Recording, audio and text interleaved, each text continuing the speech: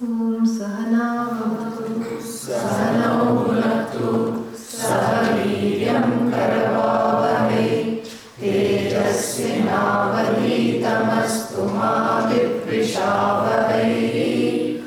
Om Shanti Shanti Shanti. Chant the first and the last shlokas of the Dhyana shlokas. Om Parthaya Pratibodhitam Bhagavata Narayanena Swayam Vyasena Gratitam Puranamalina Madhye Mahabharatam Advaitamritavarshiniim Bhagavatim Ashtadasharyavinim Ambartvamanusandadami Bhagavad Gite Bhavadveshinim Yam Brahma Varunendra Rudramarutaha Sunvanti Divyai Savai Vedai Sangapadalakramopanishadai Gayanti Yam Samagaha Dhyānavaskita Tadgatena Manasa Pakshyanti Yam Yoginaha Yasyantam na vidusurāsuraganaha Devāya tasmai namaha Devāya tasmai namaha. Amanitvamadam vitvam Ahyam sakshaṁ hirārjavam āchāryopāsanaṁ śhauchaṁ sthairyam ātma-vinigrahaḥ indriyārtheṣhu vairāgyam anahankāra evaca janma mrityu jara vyādhi dukkha doṣānudarshanam asaktiranabhishvangah putradara grihādishu nityam ca samacittatvam ishtānishtopavattishu mayi chānanya yogena bhaktirabhyabhicharini vivikta desha sevitvam agatirjana samsadi adhyātma-jnāna nityatvam tatvajnānārtha-darshanam etat jnānamiti proktam ajnānam yadato-nyatha. Very nice. So we are doing āchāryopāsanaṁ. Upa plus asanam. We learned yesterday. Approaching the teacher. Also another meaning, sitting close to the teacher. Yeah. And to sit close to the teacher, what do you need? You know, sometimes one needs to overcome any fears or resistances in the form of authority issues. Sometimes that's what comes in the way of approaching the teacher or studying. Sitting close doesn't mean, doesn't mean you have to velcro yourself to the teacher. That's not the idea. Yeah, sitting close means not letting go of any opportunities to listen. That is the whole thing. And here there is a catch-22 in the sense that what is expected in this listening is that one is able to suspend the anahankāra. And it is also true that unless you suspend the anahankāra, you cannot listen, and unless you listen, you don't know how to suspend the anahankāra. So this is one of those wonderful Vedantic paradoxes that are there. And so we encourage the concept, we encourage Shraddha. Shraddha is trust, trust in the teaching. And how do we cultivate the trust in the teaching? We see that it is a means of knowledge in and of itself. Just like when you trust your eyes and say, I saw it with my own eyes. So when you trust the Shastra, that is called Shraddha. The trust, on the Shastra. And yesterday some very good questions were asked. I want to address those. and as a way to further this conversation. Yesterday some people said, one person said, I have met many good teachers, but I have never met the perfect teacher. And I've never met anybody who is perfect.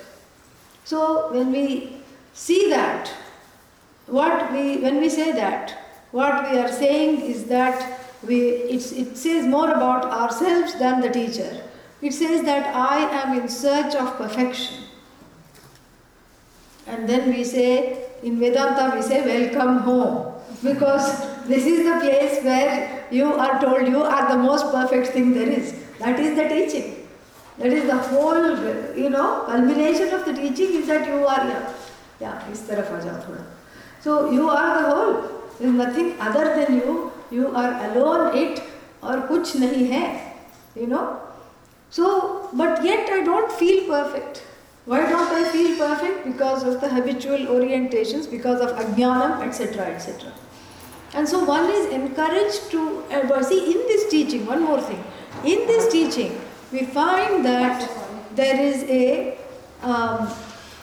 an interesting situation. And what is this situation? The situation is that I go to the teacher for what? Why do I go to the teacher? To study, to learn, correct? And every other branch of knowledge also has a teacher. There is dance guru, music guru, even cooking guru, life guru. Yesterday we talked about various forms of gurus, correct? What is the difference between that, all those gurus, and the guru who is giving knowledge of the self? What is the difference? I become the subject. Lineage. Lineage, yes, very good. Lineage, because and sometimes even the cooking gurus come from a lineage, and so do the dance gurus. And they write books also. This is how grandma cooked, and this is how, I'm cooking just like grandma. So that's also a kind of a lineage. But that's wonderful because here the teacher is communicating the lineage in a very specific way. But the main difference between the Vedanta guru, what happened? You were just there. Where did you go? Oh, you sat on the floor? Yeah, come this side. I was looking at her. I said, she disappeared.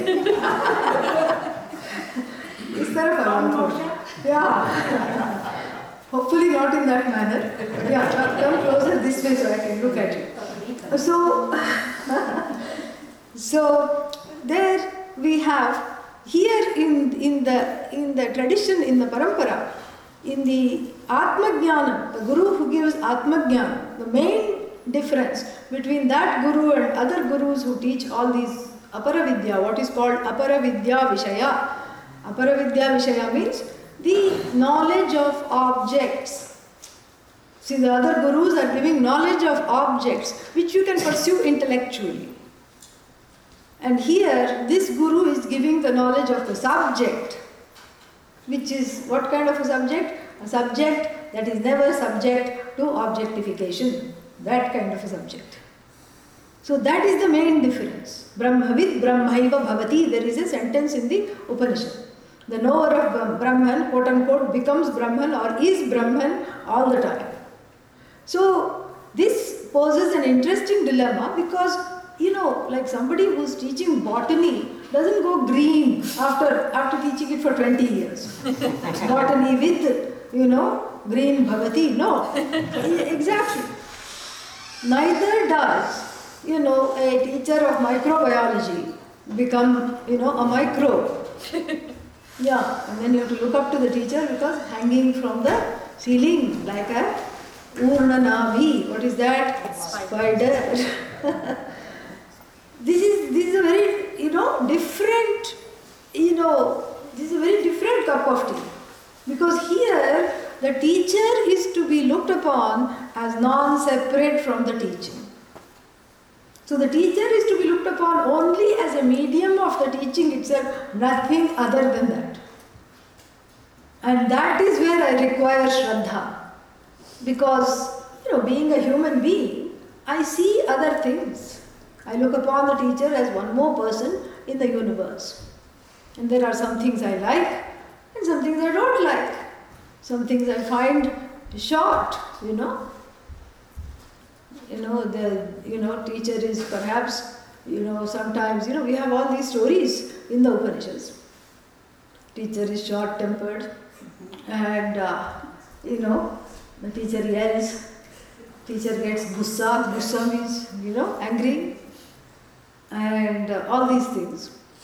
And, generally that is not there.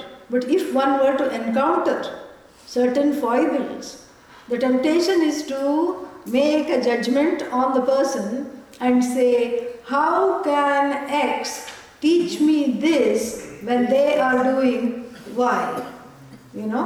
This is the feeling. So I need a perfect teacher because I have to have this, otherwise I cannot trust this. I need a perfect teacher. Where shall we bring a perfect teacher?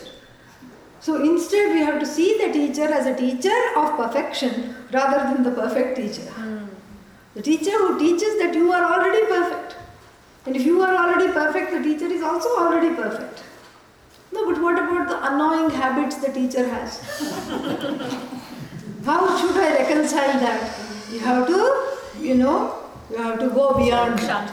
Kshanti, correct, yeah, very good. Yesterday's class, everyone remembered. I am so proud of all of you, so happy. Yeah, you have to have Kshanti there and also some Shanti without the K. And you have to ask yourself, what am I doing here? Why am I here? Am I here to write a biography of the teacher's habits and personality, or am I here to gain the knowledge? And that the temptation is to want to get to know the teacher at a level of the personality.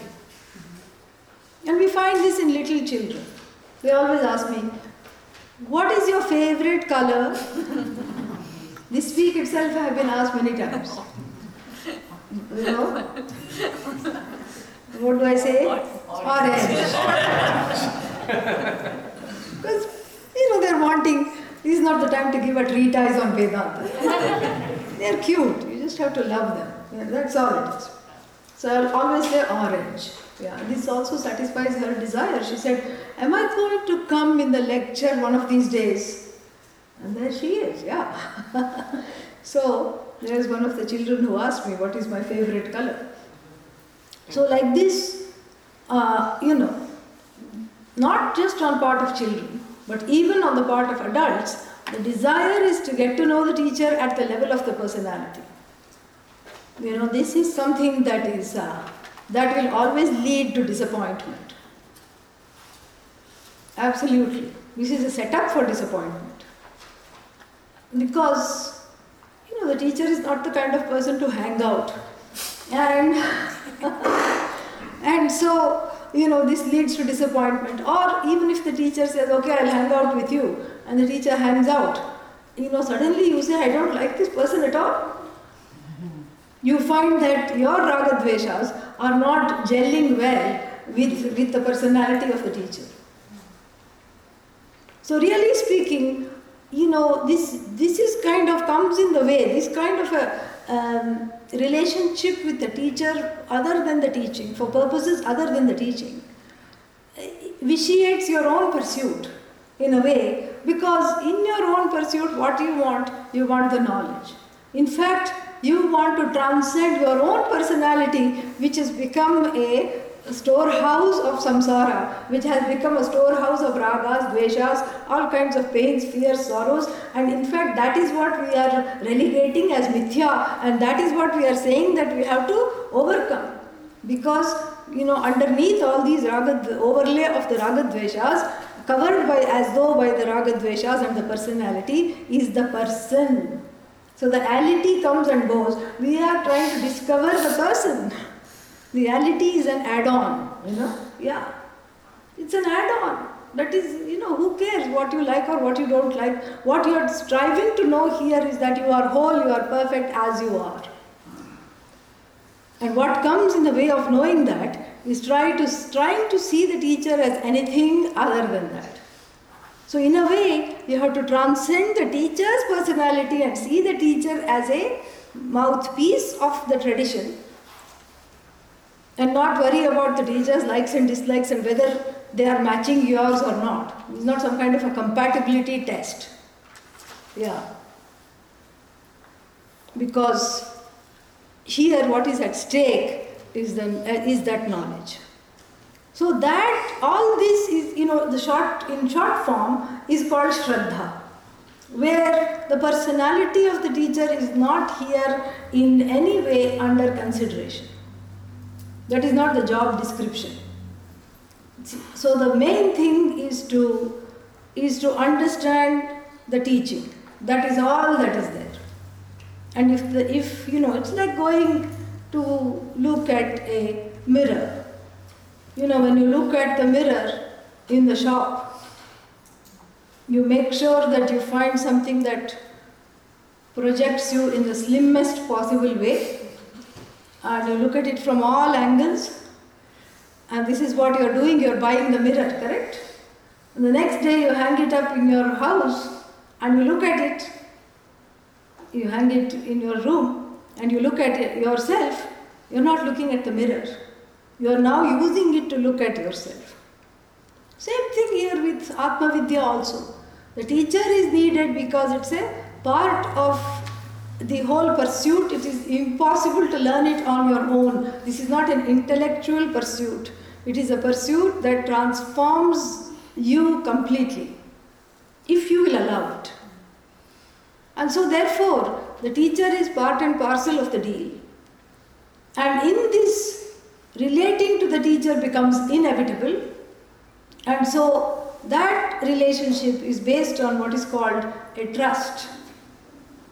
I have to trust the teacher and see that, okay, I'm being led somewhere and let me be led somewhere. That is what it is. It's a trust that will pay itself. It will be explained later. After you understand, you will say, okay, this trust is worthwhile. Without this trust, I couldn't have studied. And so to keep that Shraddha is very necessary, and this Shraddha is a value. In fact, instead of āchāryopāsanaṁ, we could have just said Shraddha, because really the whole thing is about Shraddha. This Shraddha has value in the Upanishad and in the Bhagavad Gita as well. In the Bhagavad Gita it is said, Shraddhavan labhate jnanam. Even if you don't have other values, if this value is there, it is enough to gain the knowledge. So the way in which I am able to transcend the personality of the teacher, it becomes an exercise for me to transcend my own personality. So I practice using the teacher, So the teacher is then seen as a principle rather than a person, as a principle who is the mouthpiece of the tradition, who carries the tradition. And then what happens in the process of the learning is that, having a human mind, one always sees in the teacher, a mother, a father, a friend, whatever one wants to see. And then what happens is that the trust grows when you say, oh, this is just like my father, this is just like my friend. The trust grows. So first there is a positive transference called shobhana adhyasa. And then, it doesn't take long for one to get disappointed. And it becomes what? Ashobhana adhyasa. A negative transference. The transference will happen, it can happen. And it's okay, it's in fact not bad at all. The only thing is at that time I have to come back to the Shraddha. At that time, what is happening is two individuals have come to the teacher. The child wants a parent and the adult wants teaching. These are the occupational hazards of being a teacher. Yeah. So, who to attend to? The teacher will always attend to the adult, unless it's a dire case, Teacher will always attend to the adult's need. Adult wants teaching. And at the same time, the inner child wants a mother or the father. He's looking for that mother or father who will never abandon it, who will never, not look at it, who will always love it, because that's not how its own parents were, or so it thinks.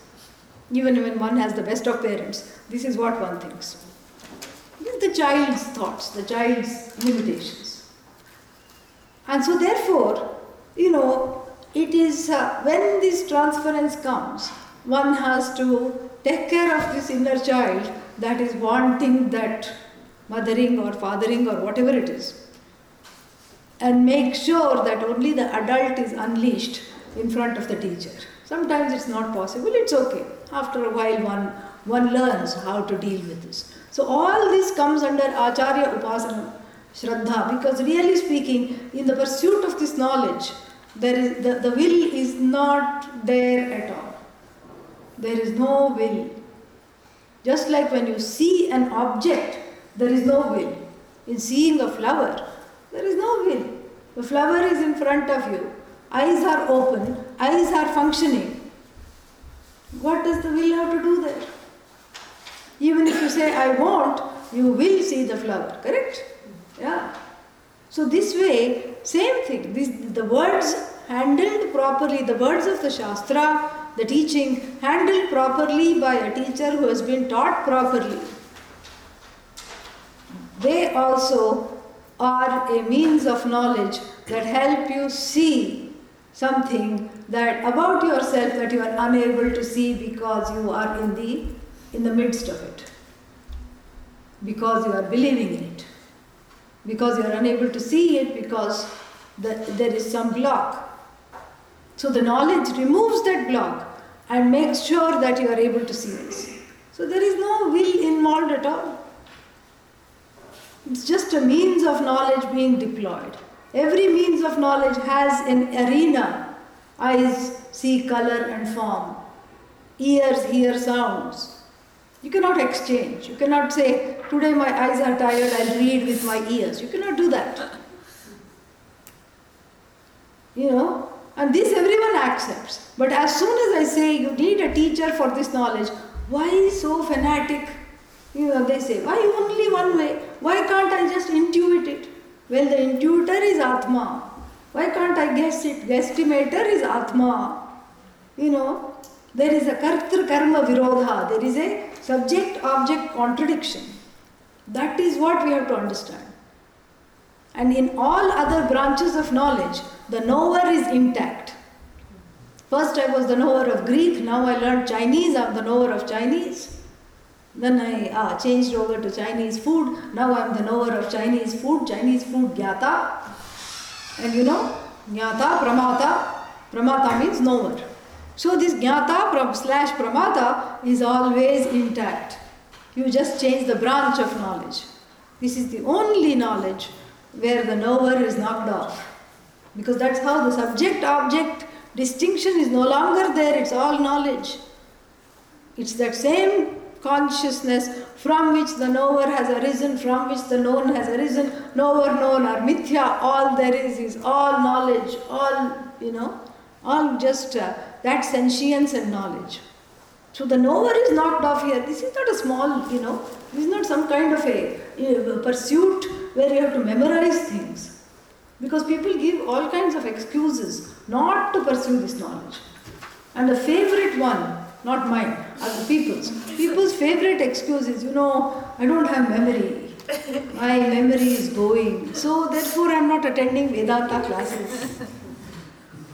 It's not thankfully dependent on your memory, it's you. It's you.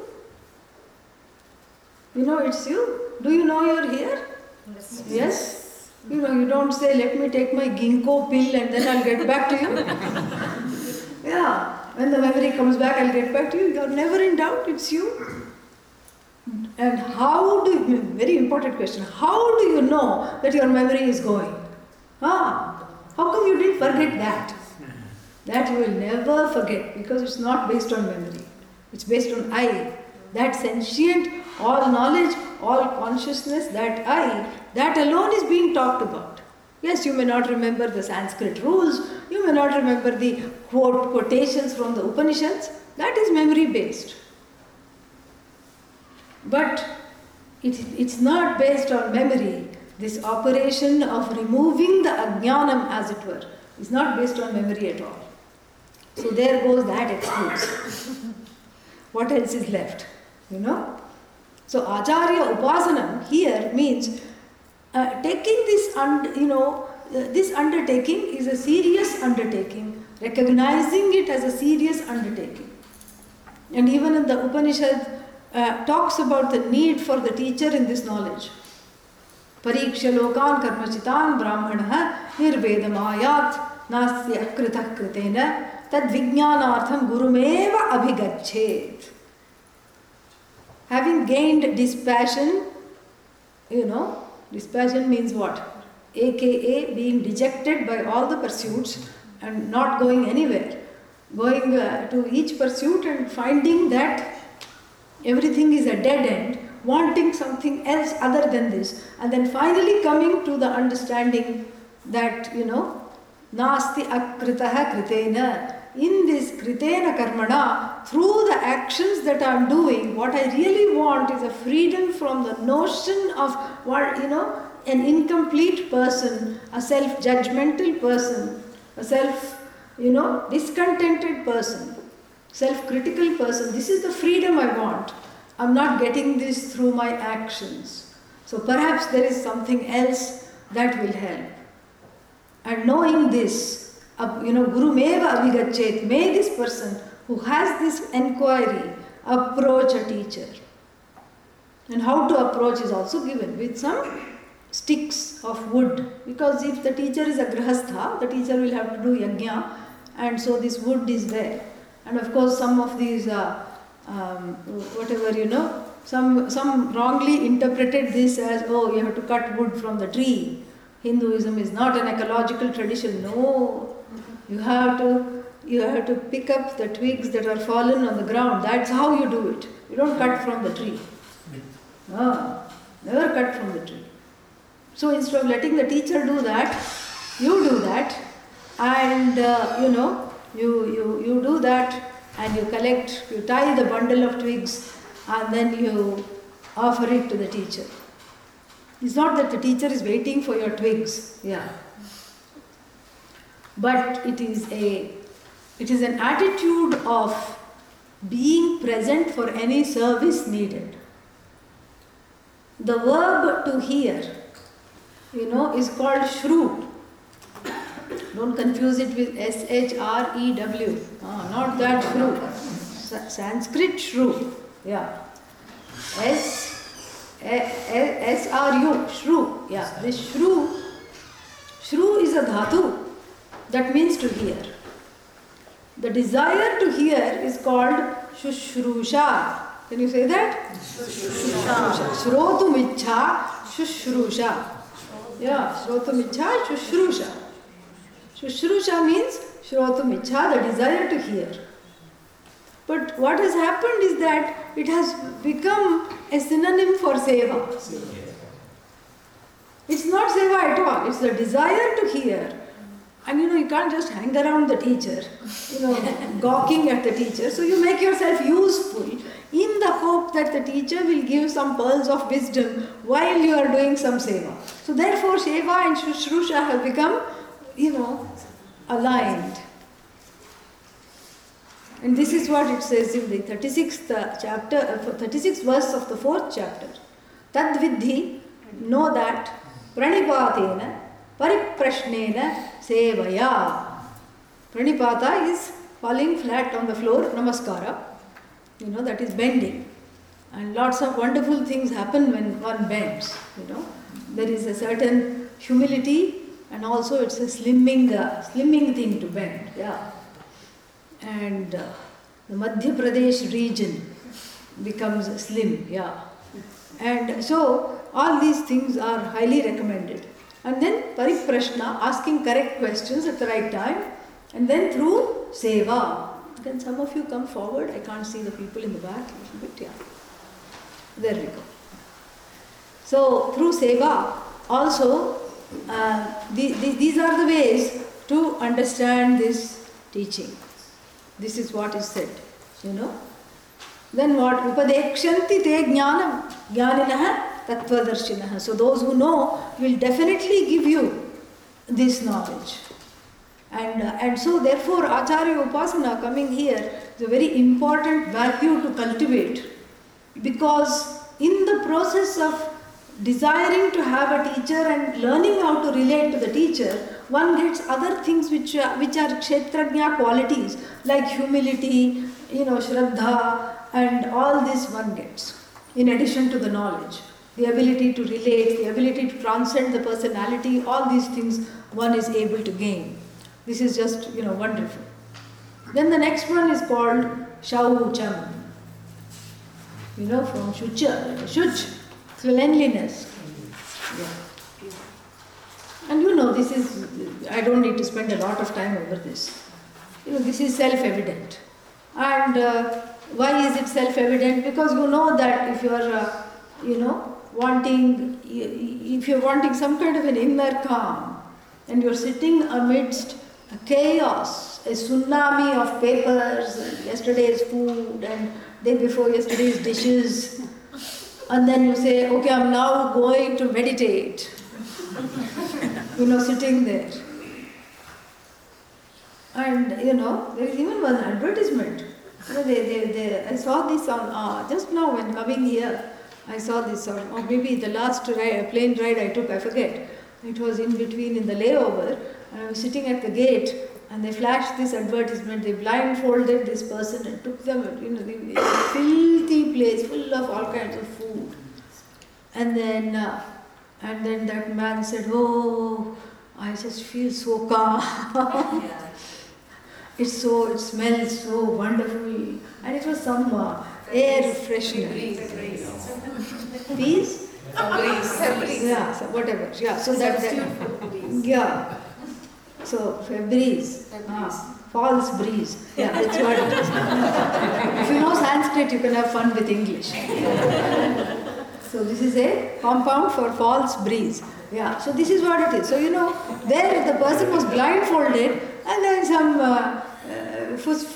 spray was put, and therefore so then you could smell nice, but as soon as their eyes were opened, literally they ran away from them. So here in your own house, a certain order is needed. We don't want to be obsessive compulsive and have everything, and there are some people like that also.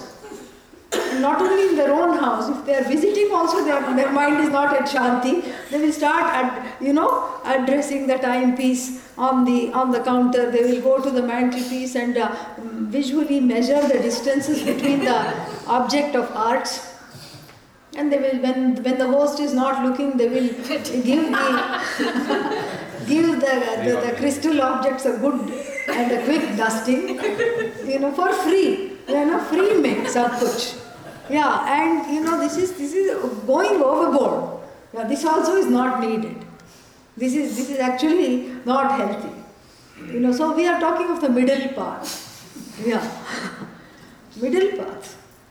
And so where one is not so obsessed with how things look, aesthetics are important. That's very nice. But it's not to be carried to the nth degree where you lose your peace of mind. Aesthetics are for the peace of mind. You can't afford to lose your peace of mind, then it would be totally pointless. Yeah, so that is how it is. You can't just have all the containers look the same and facing the same way and all this. It's just a big headache. You have to let that go. That is not śhauchaṁ. Yeah. It's just too much. That is called OCD. That's what it is. And then, on the other side, see, I'm very fair. So one side, okay, now we are going to take the other side. On the other side, you cannot live like an animal. As though something has thrown up in the house. The whole thing is so, because what happens is it gives agitation. First of all, you cannot find anything, and then nothing is calm and nothing is in order. And you see, we are sensitive beings. The inner order and the outer order are all one and the same. This is ādi-bhautikam, my surroundings, and this is ādyātmika, my inner surroundings. Between the inner and the outer surroundings, there is just, one Brahman. We say inner and outer. All there is that one sentient consciousness. So if the surroundings are cluttered, then the mind also becomes cluttered. And then it is also another catch-22. If the mind is cluttered, then the likelihood of the surroundings being cluttered suddenly goes up. So therefore, I keep first an external śhauchaṁ. I have a routine, and the external includes the body. That is why taking a shower every day, frequently, or whatever one does is a social service. Yeah, because even if you are not happy doing it, other people are very happy that you have done it. So this is brushing teeth. All this is social service. This is all seva. So we have to do this consciously. This is called śhauchaṁ. Here also inner and outer. This is outer śhauchaṁ of my body, the surroundings. And then there is inner śhauchaṁ. What is that? anahankāra. The mind is cleansed. Body is easy to clean. The surface is easy to clean. You can take some soap and wipe it down. You can soap the body. The soap for the ātma-vinigrahaḥ. Where to get that? Harinama, meditation. Yeah, the meditation helps to let go of the grudges. Let go of all the hangover of the emotions that, every morning you take a shower. Same thing, every morning you have to let go of everything. In the night you have to clean out the mind of all the things that happen during the day. You just wipe it down. You meditate, you calm down, you do yoga, pranayama, all these are forms of inner śhauchaṁ. And then waking up in the morning so that the residues of the dream world are not with you and haunting you during the day, then you do another, cleaning. At least twice a day, sometimes many times. As many times as is needed. There are no rules for this, but as many times as is needed, I make myself do this cleaning. And the inner śhauchaṁ is important because it's not just, grudges and fears from the past, but it's also active emotions. Fear, jealousy, vairāgyam. Vairāgyam means strong preferences, likes and dislikes. All these things are just agitating the mind. Jealousy, those 6 negative emotions, what are they? Kama, vairāgyam, anger, and then, avarice, delusion, and then what else? Pride and jealousy. These are the things that crowd the mind. And of these, the jealousy is the worst. All other things somehow are manageable. And therefore, in one place in the Gita, describing a jnani, Lord Krishna says, he's sarvatma and everything, and then he says, vimatsaraha, beyond jealousy. There's no need to say that jnani is beyond jealousy. Jnani should be beyond jealousy. But to highlight this value, it says that. And for this, this pratipaksha bhava is very important. Yesterday we talked about that. Find something to appreciate in the person. So you see something nice in the person and appreciate the person. And therefore, the jealousy comes from, when the other person is going up in life, or you presume that is what they are doing. In fact, they may not be wanting that at all. They will have their own, worries. And so you presume that they are doing very well. And then you feel bad because you are not doing as well as they are, presumably. And you want what they have. That is envy still. But then you hate them for having what they have. You want to somehow, bring them down so that you can have what they have. This is called matsara. And so, this is the worst one. Very difficult. And so therefore you have to get to this place. Even though it looks like faking it and making it, it works. Because really speaking, you are not jealous. No, but I am, you don't know me. No, that's not you. What is jealous is not you. It's a floating emotion, floating on the power, the bala, the strength of ignorance. self-ignorance. If the self-ignorance is itself mithya, it's just as though covering, really speaking, you are not jealous. Then what are you? You are an appreciative, non-demanding, contented person. So kshetrajna, how to be a kshetrajna? You practice that. Practice the appreciative, non-demanding contentment in all the people that you meet, especially the people that you cannot stand. Especially the people who you resent, especially the people who criticize you. Because that is how all these pain and sorrows and guilt and hurt keeps accumulating. So people who criticize you, you just thank them for giving an opportunity for self-growth. This is all inner śhauchaṁ. And family-wise, you can practice inner śhauchaṁ by a very simple technique. You have one weekend day, dedicated to only appreciation, no criticism.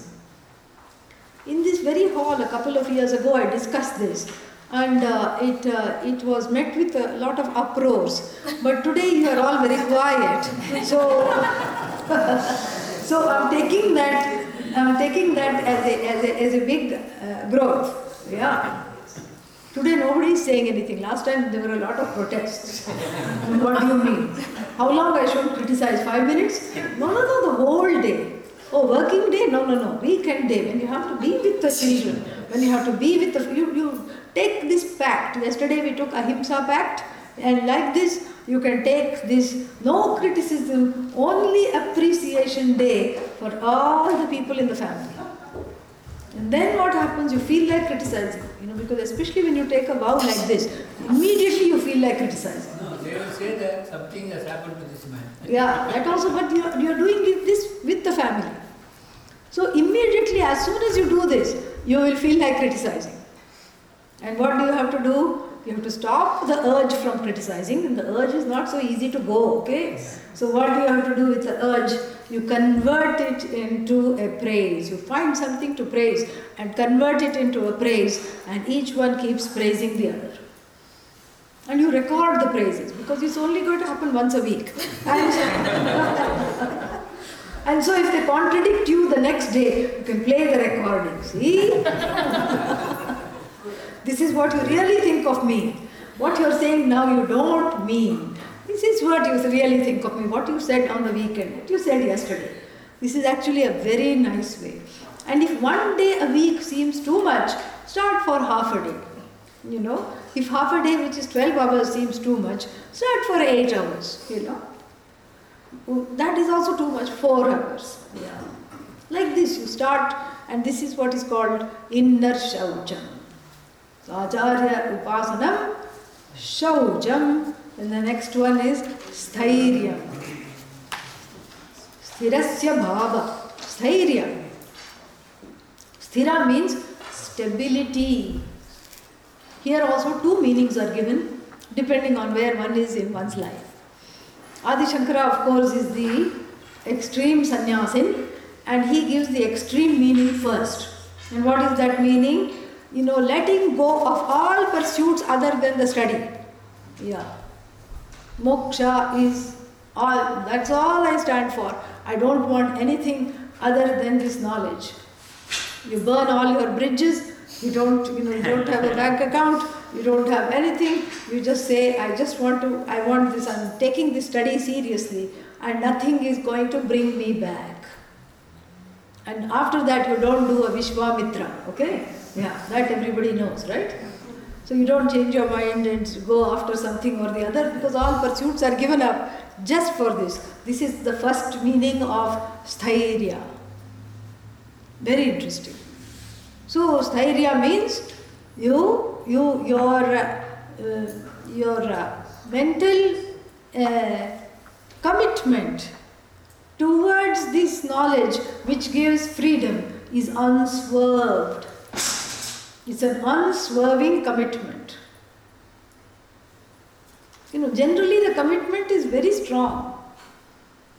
And once you leave the classroom, something happens, Then it is in question sometimes. And sometimes what happens, it is in question in the sense of, I know I should be attending class, but I don't feel like it, I know I should be doing this, I should be pursuing Vedanta, but somehow, so many other things are there and it is difficult. And I know I should do this, but can I also pursue samsara at the same time? And then when all the activities that I want to do are done, then I'm going to pursue this. This is a mistake because this is not yet one more pursuit. It is the ultimate pursuit that informs all other pursuits and gives every other pursuit a direction. With this you can pursue and excel at anything. Without this, all pursuits are dead ends. And it leaves you dead-end, jaded, faded and dead-end. That's all it is. So therefore this, this is what is called sthairyam. I see the connection between this feeling of bondage, this notion of bondage, which I am convinced is actually an ocean of bondage. And then what? And then the study which is going to free me. I have to see the connection. Sadhana is the study and sadhya is the freedom. Sadhana, practice, means sadhya, goal. The goal is the freedom, and the freedom is through understanding this, because the freedom is already gained. Oh, really? Yes, it is already gained. Everybody is mokṣā, free. But I don't feel it applies to me. Why? Because there is a covering. There is an as though covering where I don't understand this. And my behavior is, of course, not in keeping with that either. So therefore, all this connection between one's discrimination, that I want that which is forever, and what I am searching for, I am looking for the forever in finite places. This is the basic connection. Like the grandma's embroidery needle, which she lost back in the hut, but she was looking in the village square. Everybody joined and everybody started to look. And then suddenly somebody, after 3 hours of searching, they said, Grandma, where did you lose the needle? Back in the hut. Then why are we searching here? Because there is only one bulb in the village and that happens to be in the village square. There is no light there. So this is what one does. There is, this feeling that I'm not useful. And I have to keep doing something useful in order to justify my existence. Sage Yajnavalkya says no. Sage Yajnavalkya says the human birth is to pursue this knowledge alone. Otherwise you become an extreme hoarder. Yeah, that's what Yajnavalkya says. You just hoard your, buddhi. The buddhi is meant for this. Otherwise, what is the reason to have a human birth? It is not for bhoga. It is for jnana yoga, really. It's not for bhoga. It is for this knowledge and a life dedicated to pursuing this knowledge, that one is free enough to do whatever else. It is not opposed to doing. Look at how much Puja Swami Dayanandji does, even now. It's not opposed to doing. But without it, whatever you do is fraught with limitation. With this knowledge, you're free enough to be able to do things for others. Otherwise, it's just a pressure coming from some unresolved issues within. Even the noblest of intentions are contaminated with this pressure. So therefore, I have to address this pressure. All these things come under sthirata. Because the reason why that sthirata, that focus is not there, is because I am not convinced that this is the way. Suddenly I want to become eclectic. If I say that, you have to eat through the mouth, nobody says that's so fanatic. How can you be so fanatic? How can you be so narrow-minded? Why can't I eat through the ears, One cauliflower I'll put inside and just see what happens. Why can't I eat through the ears? Why only through the, mouth? Okay, be on a feeding tube, fine, So that is This is not called fanatic. But when the teacher says that the knowledge is the only way to freedom, there is a huge tsunami of protests that happen with him. And this is because something else, some other emotional bundle is being untangled. Some emotional baggage has opened itself in the carousel of the mind and it has spewed out its contents. And that has to be addressed. Some fear, some kind of a feeling of feeling imprisoned and trapped. This is not a trap, this is freedom. And if all the other ancestors have become free using this way, what is wrong? But yet, the masses are generally attracted to doing, not the knowledge of being. Not the knowledge of being who you are and, loving your glory. The masses are attracted to spiritual pursuits where people are made to do things.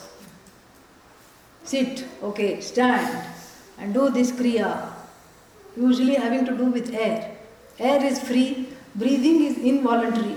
And yet they will charge, for the weekend to breathe a certain way. And they say, breathe out the bondage. Breathe in the, breathe in the mokṣā. In Delhi, if you breathe in the mokṣā with the air pollution there, namaha, that's all I have to say. This is something, fine, maybe there is if you breathe deeply, it's not a wrong thing, it's wonderful. Maybe the mind calms down, definitely we know the benefits of pranayama. But it's not going to release you from samsara. You cannot breathe your way out of samsara. You cannot. It's just impossible because breathing is an action. It is a series of actions that have got you into this feeling of samsara in the first place. Because you acted and you reacted and there were results of those actions which you did not like and then you acted again to change them and then you reacted and got more results, life after life after life. And now all those results are waiting in abeyance to give you new bodies. This is what is called samsara. So the freedom from that is to understand that I am not the doer. And this cognition is there. The ignorance has to be removed. You already are free. You have to discover it through this teaching. And so this, when one is convinced of this, one is called sthairyam. Very nice name. One is convinced of this and one is convinced of the validity of this pursuit. Not just, coming and going and, sometimes things are bad. Then they say, I need a little, what is that? Maintenance. Like a car. So I need a few Vedanta classes to just to keep that tune up. Yeah, thank you. Ishwar has a way with words. Yeah. So, I need a little tune up. I need some maintenance. A few spark plugs are not working because nothing is sparking, And so I need all this changed.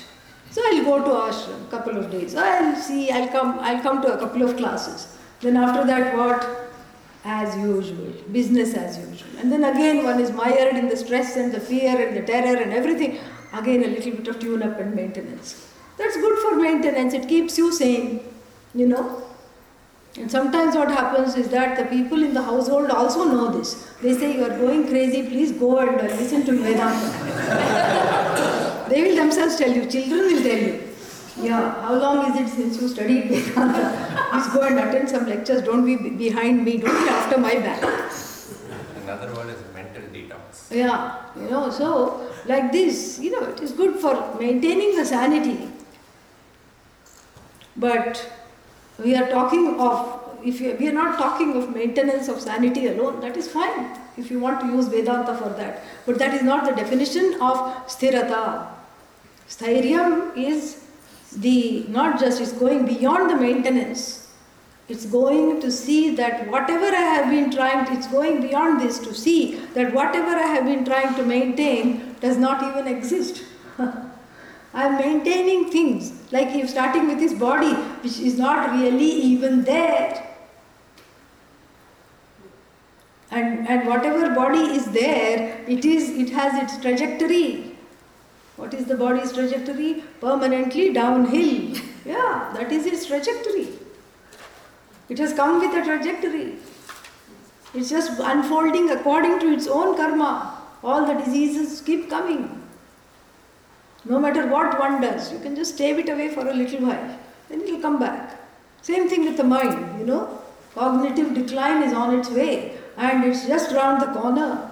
Everything is round the corner, starting, with the body, mind, sense complex, and Lord Yama is also round the corner. Everything is like this. And so to know that what this permanence and the perfection I am seeking is myself alone, and this I have to know, I have to understand, this is not something to be gained in time, because if I gain it in time, I lose it in time, this viveka should be there. And the vairāgya to drop the pursuits that have nothing to do with this, this newly gained viveka. The old pursuits that are hangers on, I drop them. Because this is not about action, this is about seeing the truth of this. This is all sthirata according to Adi Shankara. Then there is another meaning that we can give. Sthirata means unswerving dedications to one's duty. Now everybody is saying, finally you're talking our language. Yeah. Why you get this second? We should have talked about this first. This we can understand. Yes, we have to do our duty. We shouldn't lapse in the duty. Because lapsing in the duty, makes one a bad karma yogi. So I have to do my duty. So the duty here also is for qualifying for the knowledge. That kind of an idea of duty. Duty is not so that I can get back something in return.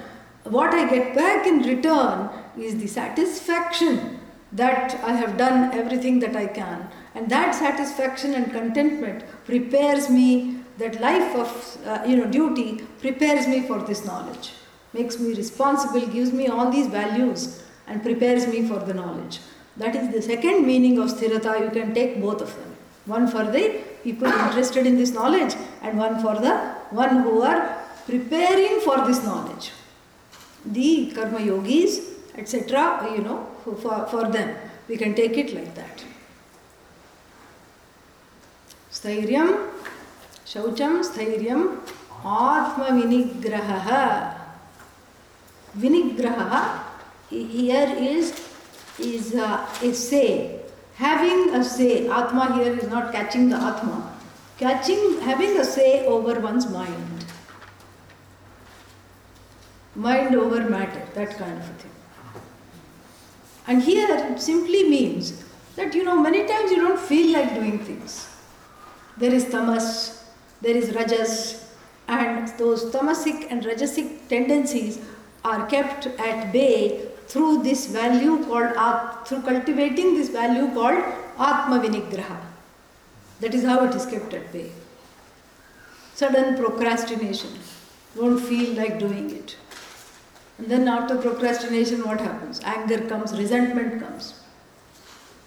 You wait to do the laundry, wait to do the laundry.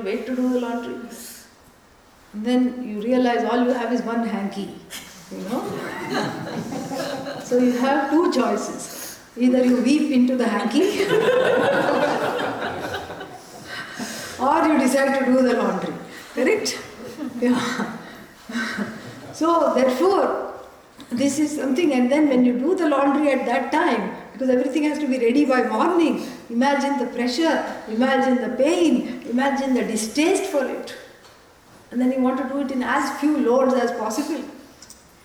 And then the washing machine gets stuck, and so on and so forth, and all these things happen. This is what, the absence of this is called ātma-vinigrahaḥ. Ātma-vinigrahaḥ means not being a drama king or a drama queen starring in my own life. This is a reduction of the drama element. Yeah.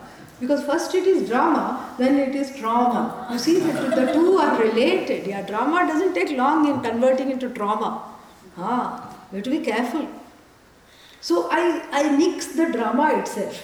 That drama, I just, remove the D and just see Rama. Yeah, that's all it is. You just don't go to the place where it's all this reproducing this drama. And it gives a certain satisfaction. It feels nice to be dramatic and throw a few things around, have a tantrum, terrorize the people of the household, feel powerful. It gives a feeling of power. But in the long run, it is very debilitating.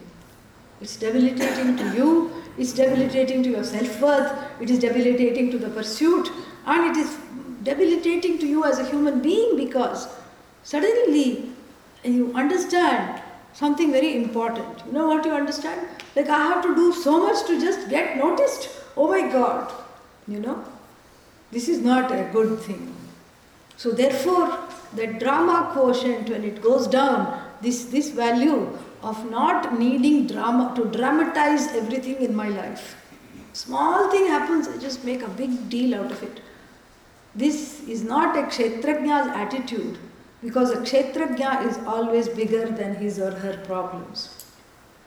So the ātma-vinigrahaḥ also means growing to a place where you are bigger than your own problems. When you grow bigger than your own problems, the problem becomes small. It's a vision adjustment, and it's a testament to the growth. And this is allegorically very well portrayed in this children's book called The Travels of this Gulliver. Yeah. And one time he finds himself in the land of giants. And he has to walk like this because somebody is going to, make a chutney out of him. Pancake he will become. Because the feet, when one of the giant's feet is there, it feels like Rahu has eclipsed the sun. It gets all dark because these fellows are so big. And there he lives in terror. He's just upset. And he just cannot wait to get out of there. And he's so oppressed. And they're, one of them is squeezing him, and one of them wants to see if the legs come out, like for the doll, children do. If the head comes out, one of them is twisting the head and all these things. And he is terrified. Then he is washed ashore to another land. And what is this land? Lilliputs. Yeah, they're all tiny. And they are very scared of him. They say, oh my God, who has washed ashore here? This big thing.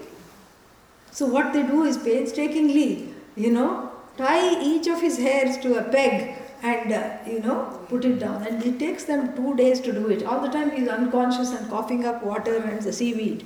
And then after that he comes to consciousness. He regains consciousness. And then he says, what is this? Something scratching in my hair. That's all. He admits, he just feels just a little annoying irritability here, a little itching, a little, pinching feeling. And then those 2 days of work they had done, he simply turns this side to see what is these shadows of these little things going this side. Because they're all scared and they run. And he looks to see them, the whole hair comes free. You see? Yeah.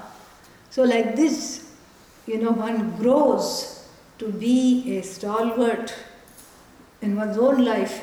And the problems become, Lilliput people, little people. All the problems I soar above with this strength, which is called ātma-vinigrahaḥ. It's a blessing that I give myself, that I'm going to rise above the problem. There is a certain sadhana involved here. And it involves knowing that ātma-vinigrahaḥ comes from a strong spiritual practice where I have let go of all my fears at the altar of surrender. Then it is easier to not be a dramatic person. This is what is called ātma-vinigrahaḥ. Next one, indriyārtheṣhu vairāgyam. Am I correct? Because I don't have the handout today. Yeah. Is that the one? Yeah, wonderful. Indriyārtheṣhu vairāgyam. Vairāgyam means what? Objectivity here. Dispassion and objectivity. Indriyārtheṣhu with regard to the sense organs. In the Kathopanishad, there is a beautiful analogy of the horses, this chariot. So we have this chariot, which is the body. Ātmanam rathinam vidhi. So the chariot is the human body.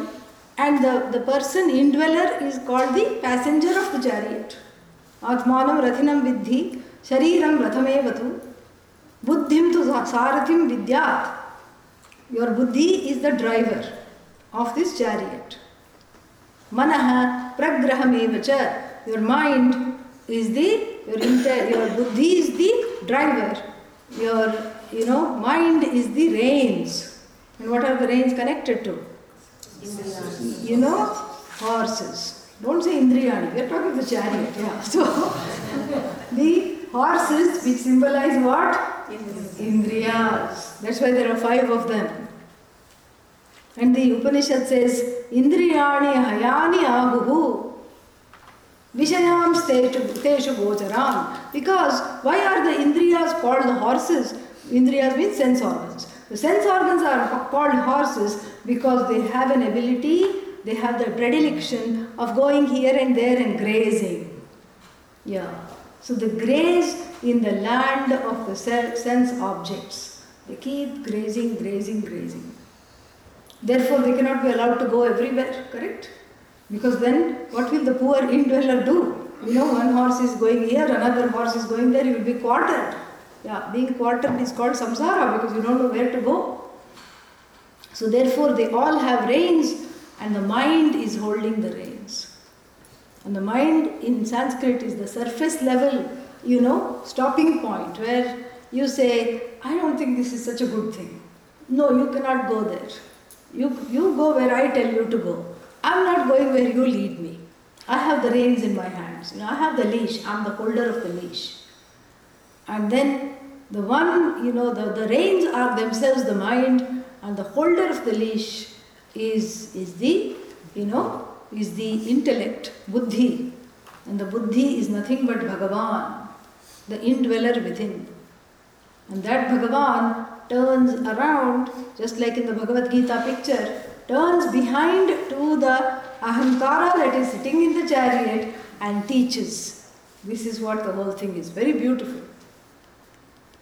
And, in this, the beautiful teaching is that the buddhi itself here is seen as, you can say, an inner guru.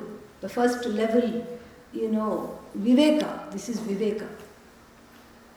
And viveka and vairāgya are twins. They go everywhere together. Wherever they are together. Because the discrimination of what to pursue and what to not pursue, on that is dependent my activities. So what to never pursue, what to occasionally pursue, what to pursue all the time. If this I don't have, then, there is nowhere, the chariot cannot even go forward. So where I want to go, how I should go about the pursuit. So this is all called viveka. Vairāgya is leading the chariot away from all those habitual watering holes of desire. Various places, the stopping points where I am used to stopping at. Because they are not going to help me now. Because through the viveka, through discrimination and self-enquiry, I have reached a place where, these things are useless. This is what is called vairāgyam. So that objectivity, that these things no longer belong in my pursuit. The desire will still be there and there is nothing wrong. What is the problem? Is the longing behind the desire. The longing goes. When I have a sense of belonging with this pursuit, the longing for these things go, and then the desire may be there. But the longing goes. Longing means the pressure for it to be instantaneously fulfilled. That is the one that goes. And when that goes, it is great good news. Because the desire then becomes a vibhuti. It becomes a glory. Fulfilled, wonderful. Not fulfilled, theek hai. That is also wonderful.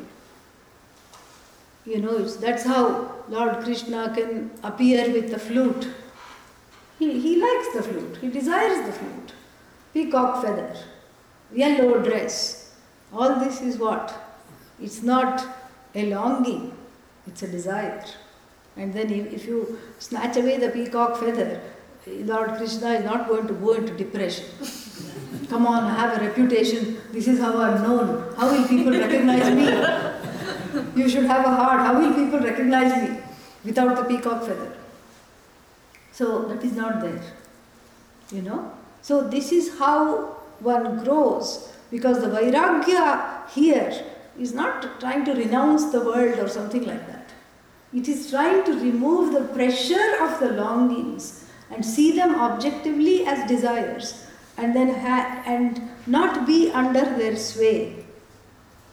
Not be under their sway. In the second chapter of the Bhagavad Gita, a whole wonderful trajectory is given. So first there is desire. Then you have an association with the desire in the mind. And then what happens, this association, brings forth the desire in a very pressured way. Oh, actually I can have it? Wonderful. I really want it now. I want it yesterday. To use the teenager's language. I don't want it now, I want it yesterday. And then what happens?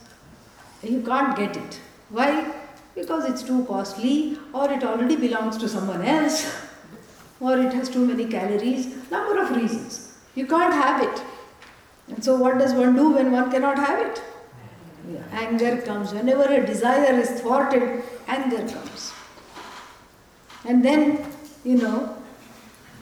because there is anger, the thinking is impaired. Delusion comes.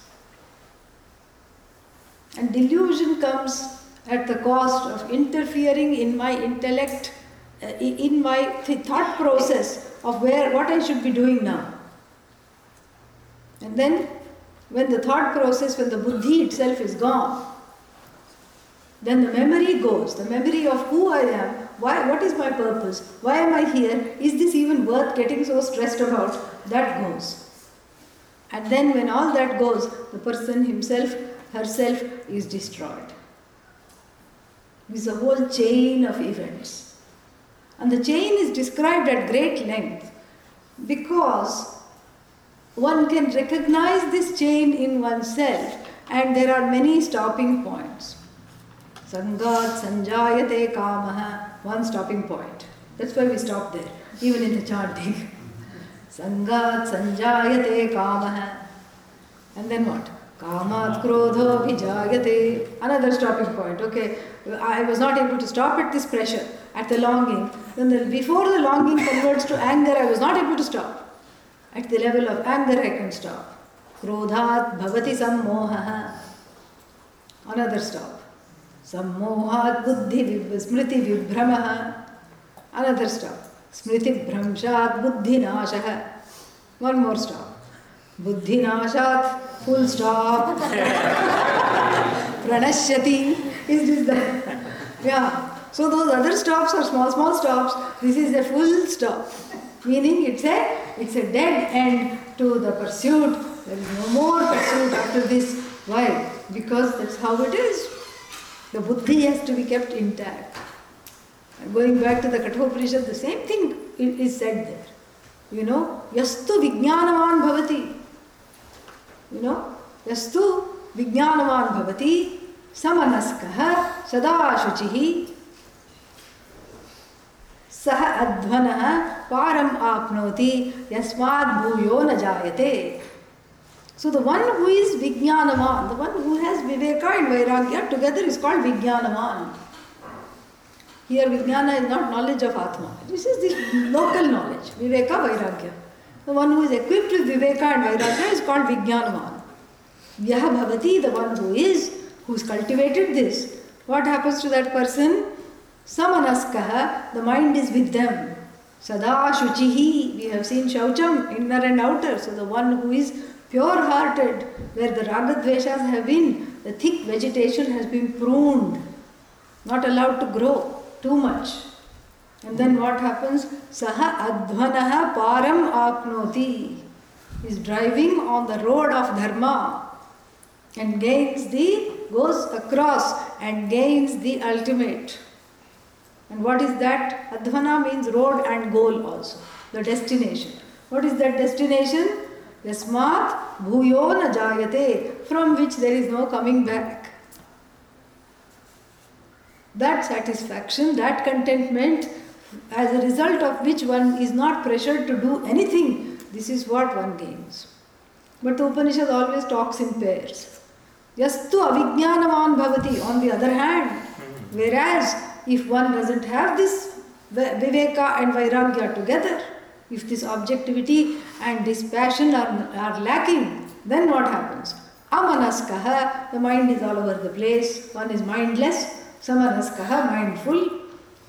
Sada ashuchihi, always, battling with, all kinds of lack of śhauchaṁ, lack of cleanliness, inner and outer. What happens to that person? Samsaram cha adhigacchati. Yeah. It's like the driver is intoxicated, the buddhi is intoxicated, and then the driver leads the vehicle, the chariot falls in a ditch.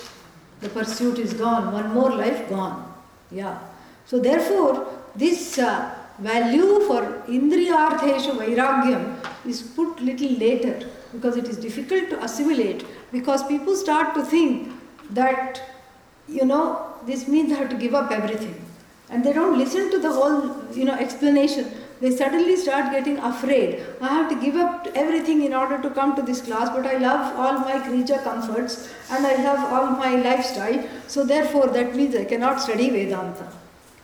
This is not about desire, it is about the pressure exercised by the desires, those demanding desires, which are binding in nature. So when the desire puts forth a demand, beware. Bring out the witness and watch it, rather than rushing to go fulfill it. Because if the desire starts to manage you, then this pursuit is hijacked. And then what do we have? Anahankāra evacha. Anahankāra means no ahankara, correct? No I notion at all. And that is not possible, unless one is a jnani. That is not possible, anahankāra. Even then the jnani has a enlightened ahankara, a lightened ahankara, if you will. So that here anahankāra is understood relatively speaking. Relatively speaking, the one who is able to suspend the needs of this I notion. The I notion is a high maintenance guest. I shouldn't even call it guest, pest. Yeah, that's better. High maintenance pest. It always wants abhisheka, it always wants attention, it always wants to be acknowledged. And therefore we make everyone else, we depend on everyone else to keep us in a good mood. This is ahankara. The whole world has to bend backward to make me feel good. If you are the only one thinking like this, perhaps it is possible. But unfortunately, every other person is also wanting the same from you. That's why nothing gets fulfilled. So anahankāra here means the one who is able to suspend the needs of this I notion and is ready to falsify it, as it were. Ahankara is like a cockroach. That's all it is. As long as it's dark, it is outside. And you come in and turn the light on, it goes, vanishes, goes somewhere else. So ahankara is also, the definition of ahankara in Sanskrit is what? Vicharam na sahate, that which cannot endure any enquiry. Like some of our politicians, As soon as you conduct an enquiry, they don't stand this enquiry. They cannot withstand enquiry. So the I notion is also like that. It cannot withstand any enquiry whatsoever. So therefore it is called, that it doesn't even exist. You are trying to, crown a shadow into the person, which is really not even, it's non-existent. There's some more things to say about this. We'll pick it up tomorrow. I'll stop here and then you can ask some questions. Om Purnamadah Purnamidam Purnat Purnamudachyate Purnasya Purnamadaya Purnamevavashishyate Om Shanti Shanti Shanti Hari Om Shri Gurubhyo Namaha Hari Om. Yeah, online also you can ask, here also you can ask.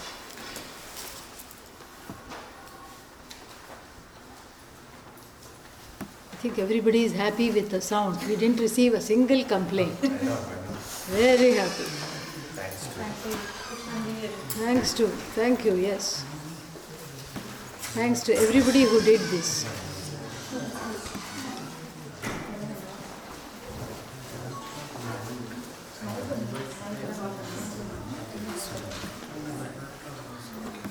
Oh, yeah, any questions here?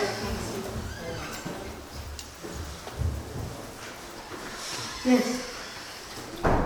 Yeah, go ahead. What is the difference between Guru and Acharya? Acharya? No difference. Same. Yeah. Āchāryati, the one who behaves in accordance to what they teach. āchāryati, who inspires others also to bring out the best in them. āchinoti, collects things from the Shastras and teaches. Guru, gukaraha, anahankāra, rukaraha, tan nivartaka. Gu stands for ignorance, darkness. Ru is the one who removes. So anahankāra nirodhitvat, guru iti abhidhiyate. Just different standpoints, the same thing. Yes.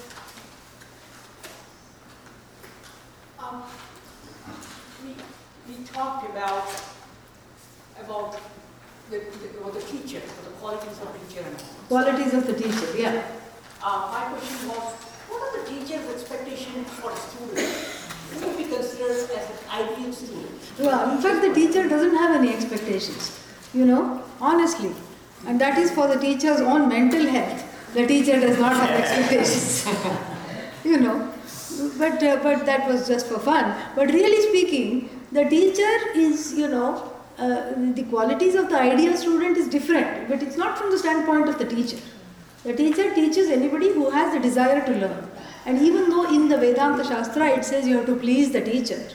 Please the teacher means it's not that the teacher has a high ego, high maintenance person, you have to keep plying them with gifts and one day they will teach. That's not the idea. The idea is you demonstrate that you are willing to learn in a consistent, non-dropout kind of way. And when, that is the key. And when the teacher sees that you are a serious seeker, then only the teacher will teach. It's not because the teacher doesn't want to waste time or anything like that. There is in fact an injunction in the Upanishad, in every Upanishad towards the end, ashishya adeyam. Do not give it to someone who is not a shishya. Shishya comes from the word shikshana yogya, iti shishya, the one who is deserving of being taught. So this is what the teacher is told. And this is not a knowledge, this is not some kind of a belief-based system. This is not like Jehovah's Witness that you keep coming to everyone's doors and forcing yourself on others, or you stand in the street corner and hand out pamphlets. This is not that kind of a thing. In fact, the teacher is waiting. The student comes. The teacher is not going everywhere. Of course, I came here, but that's a different thing. That's a different thing, Yeah. So, I came here because you invited me. So, that's a different thing. So, still the incumbent, you are the ones who are deciding that I want to learn. That is the whole idea. So, that being said, the teacher is not judging the student and being disappointed all the time because the teacher is not expecting other than a sincere desire to learn. And so, from the standpoint of what do the Shastras consider an ideal student, there are three words for student. One is called antevasin, the one who is, how is it translated? Inmate. Inmate of what? Zenitentiary. Okay? Yeah, not penitentiary, a zenitentiary, like an ashram-like place. So, an inmate. It's a wrong translation, but antevasi means the one who stays with the teacher and learns. And then what? You have another word, vidyārthi, the one who is desirous of knowledge. Which knowledge we don't know, and this is the person who, sips here, sips there, gets everything. And the third word is shishya, shikshana yogya. I have to first convince myself that I am going to make myself worthy of this knowledge, and I am going to lead my life so that I prioritize this knowledge. Not to become an expert in it or not to show off at parties, but for my own transformation. Not to write books, not to do something, not to teach. That should not be the main reason to pursue this knowledge. The main reason to pursue this knowledge is so that I can be totally transformed as a result of this. So that is the shishya. And then they say that there is what is called the six-pack. What is the six-pack? Shama, Dama, Uparati, Titiksha, Shraddha. We have already discussed that. Samadhanam. That is what we are studying now. Shama, a resolved mind. And Dama, the control over the body, ātma-vinigrahaḥ. You don't go and cuff somebody just because you felt like hitting them. You exercise restraint.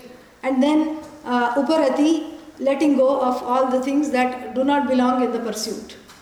Titiksha, kshanti, same thing. The ability to wait.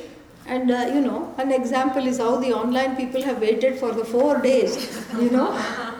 Yeah, and even on the day they could not hear anything. Nobody logged out. They just said, okay, maybe some word will come. I can hang on to this. That is titiksha. Very nice, wonderful. And and see, today they got the reward. So that is what it is. So that is titiksha. And then we have, shraddha, we have discussed that.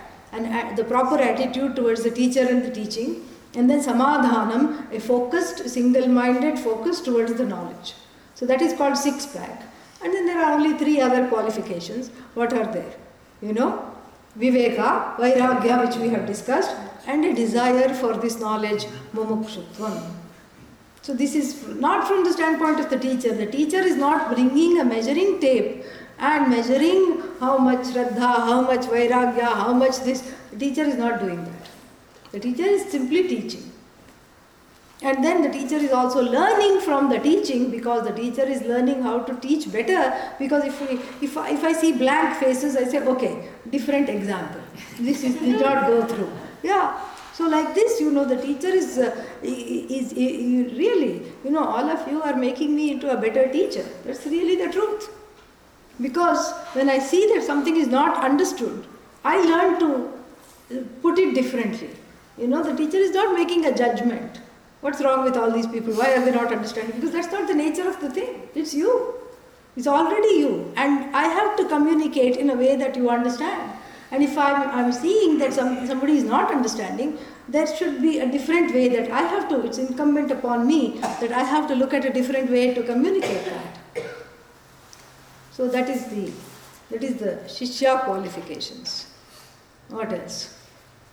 Is this the only tradition that encourages the dialogue? No, we had Socrates also encouraging dialogue. Also. Yeah, Socratic, that ancient Greek method, the dialogic method of teaching. So, what about the Abrahamic religions within? Yeah, the Abrahamic religions are based on belief.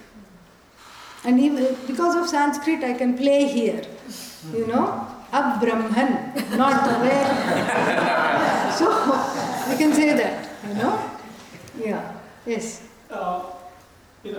Coming to Abrahamic religions, there's one sentence by Lord Jesus where he says, "Be thou perfect as our Lord in heaven is perfect." Yes. I interpret it as saying you are perfect. You are perfect, yeah. That would make it. That would make it completely Vedanta.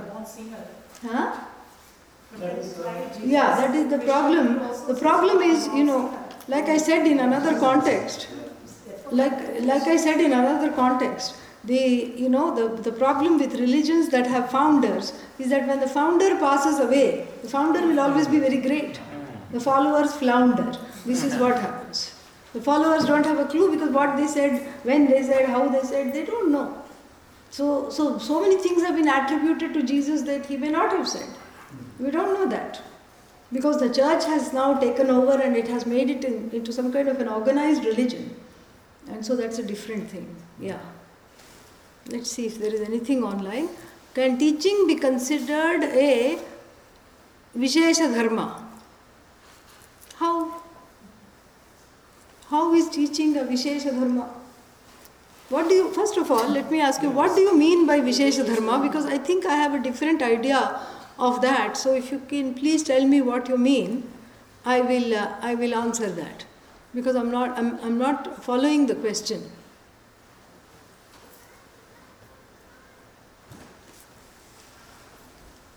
Anything else in the meantime? What is Vishesha Dharma? The Vishesha Dharma, as I understand it, is the way of living which is appropriate or inappropriate with regards to time, space and culture. That is called Vishesha Dharma. Samanya Dharma, that which is always the same in all situations. Vishesha Dharma, that which keeps changing according to place and time. That's what I understand, but maybe you mean something else. Is teaching a Vishesha Dharma, so does teaching change according to place and time? Maybe you are asking that. And if you are asking that, I would say no, not essentially, because from 10,000 years we are teaching the same thing. The whole parampara is unchanged. But having said that, a lineage, that is not a lineage which does not constantly update itself without needing an app. Yeah, we don't need an app. We only need ātma-vinigrahaḥ. Yeah, so that's all it is. So it updates itself. A lineage is not a lineage which is not speaking to the people in that particular society who are of that particular time. So the teaching doesn't change, but it speaks to, because it is so universal, it speaks to everybody. And a skilled teacher will always bring it back to the culture and the society of the people who are being taught, so that it is of relevance. You have to bring out the relevance in different ways. That's all it is. But the teaching doesn't change. Teaching is sama, is the same. I think I understood what you're trying to say. A mumukshu can also teach, or it has to be ātma-jnāni who can, because Krishna Bhagavan was ātma-jnāni. So for this teaching to be effective. Well, the thing is that, the mumukshu no jigyasu, I would say. Can the jigyasu teach? The jigyasu can teach if one has heard for some time and received it from the teacher properly. Then the jigyasu can teach.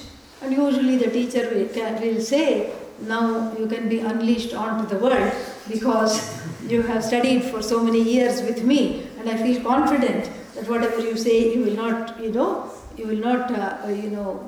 make a mince meat out of this whatever, this kind of a tradition. So usually the teacher will bless the student to go and teach, even while studying sometimes, and that is, that is appropriate. And also, after one has studied for some time, if one feels confident and one can share with others, there is nothing wrong in doing that. One can do that. But in the beginning, it again becomes a pressure. So for a while, don't worry about writing books, don't worry about teaching, don't worry about trying to convert the significant other through this teaching. Yeah, all that will leave, This is all about conversion, self-conversion, really.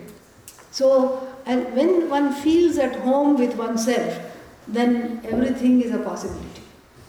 So, but many times people come with a desire to teach, desire to intellectually gain this knowledge and write books, etc. That will be the initial desire. But if the jigyasutvam is strong, they drop that and just study, just learn. Yeah. So there is nothing wrong with jigyasu teaching, because the jigyasu also learns, in a certain way. The jigyasu learns, has many aha moments. It's possible when they teach, they have aha moments, and so that is okay. So it's not discouraged. Good questions. Anything else? But jigyasu also able to clarify. Yeah, if they are able to clarify, they can teach. Yeah, no problem. We don't see a problem in that. The progress that student is making is incumbent upon the student or the teacher? And at what point does the teacher seriously take him as a student? That, okay, you are ready, wherein you need to be, kind of give you a structured teaching to make a progress. Yeah. I'll ask you to repeat some of the parts, because I'm going to answer the last part first, because it's a 2 or 3 part question. Very, very nice question. And the last part of this question is, at what time does the teacher think that you are ready to pursue the knowledge? At no time. Yeah. Because the teacher is teaching, and it is incumbent upon you to say, I want a deeper engagement. So you have to formally go and ask the teacher to be your teacher, and ask the teacher for the knowledge. And say, I am ready to get into a serious level of engagement. Up till now, I was just saying hello and goodbye to the knowledge from far. Now I want a serious engagement. Like I told you yesterday, how did the student approach the teacher in the Viveka Chudamani? I'm being bothered by I'm enduring the onslaught of the hot winds of samsara. You please be the teacher and please teach me, guide me. Without this, I will not succeed. So it is incumbent upon the student to pursue this. Whereas the spiritual fantasy of everyone is that the teacher should choose me. This is not a school prom. Yeah. In school prom, you can wait to be chosen for a dance or whatever they do. I don't know. But the thing is, this is your own pursuit. The teacher has no pressure to teach. Should not have. If there is any teacher who says, come, I'll teach you, run as fast as you can from them. Yes, this is the first survival 101. In this, what is that? In the spiritual minefield. Yeah. Survival 101 is, if anybody says, I would love to teach you, please come, I'm going to teach you, and is running behind you, run far away. Yeah. You go to someone who is, just barely interested in teaching you, and you have to convince them, please teach me. Then you see that, you are the right teacher for me. Yeah, that's how it should be. Not that the teacher is disinterested, but the teacher is not some kind of a person with a pressure to teach.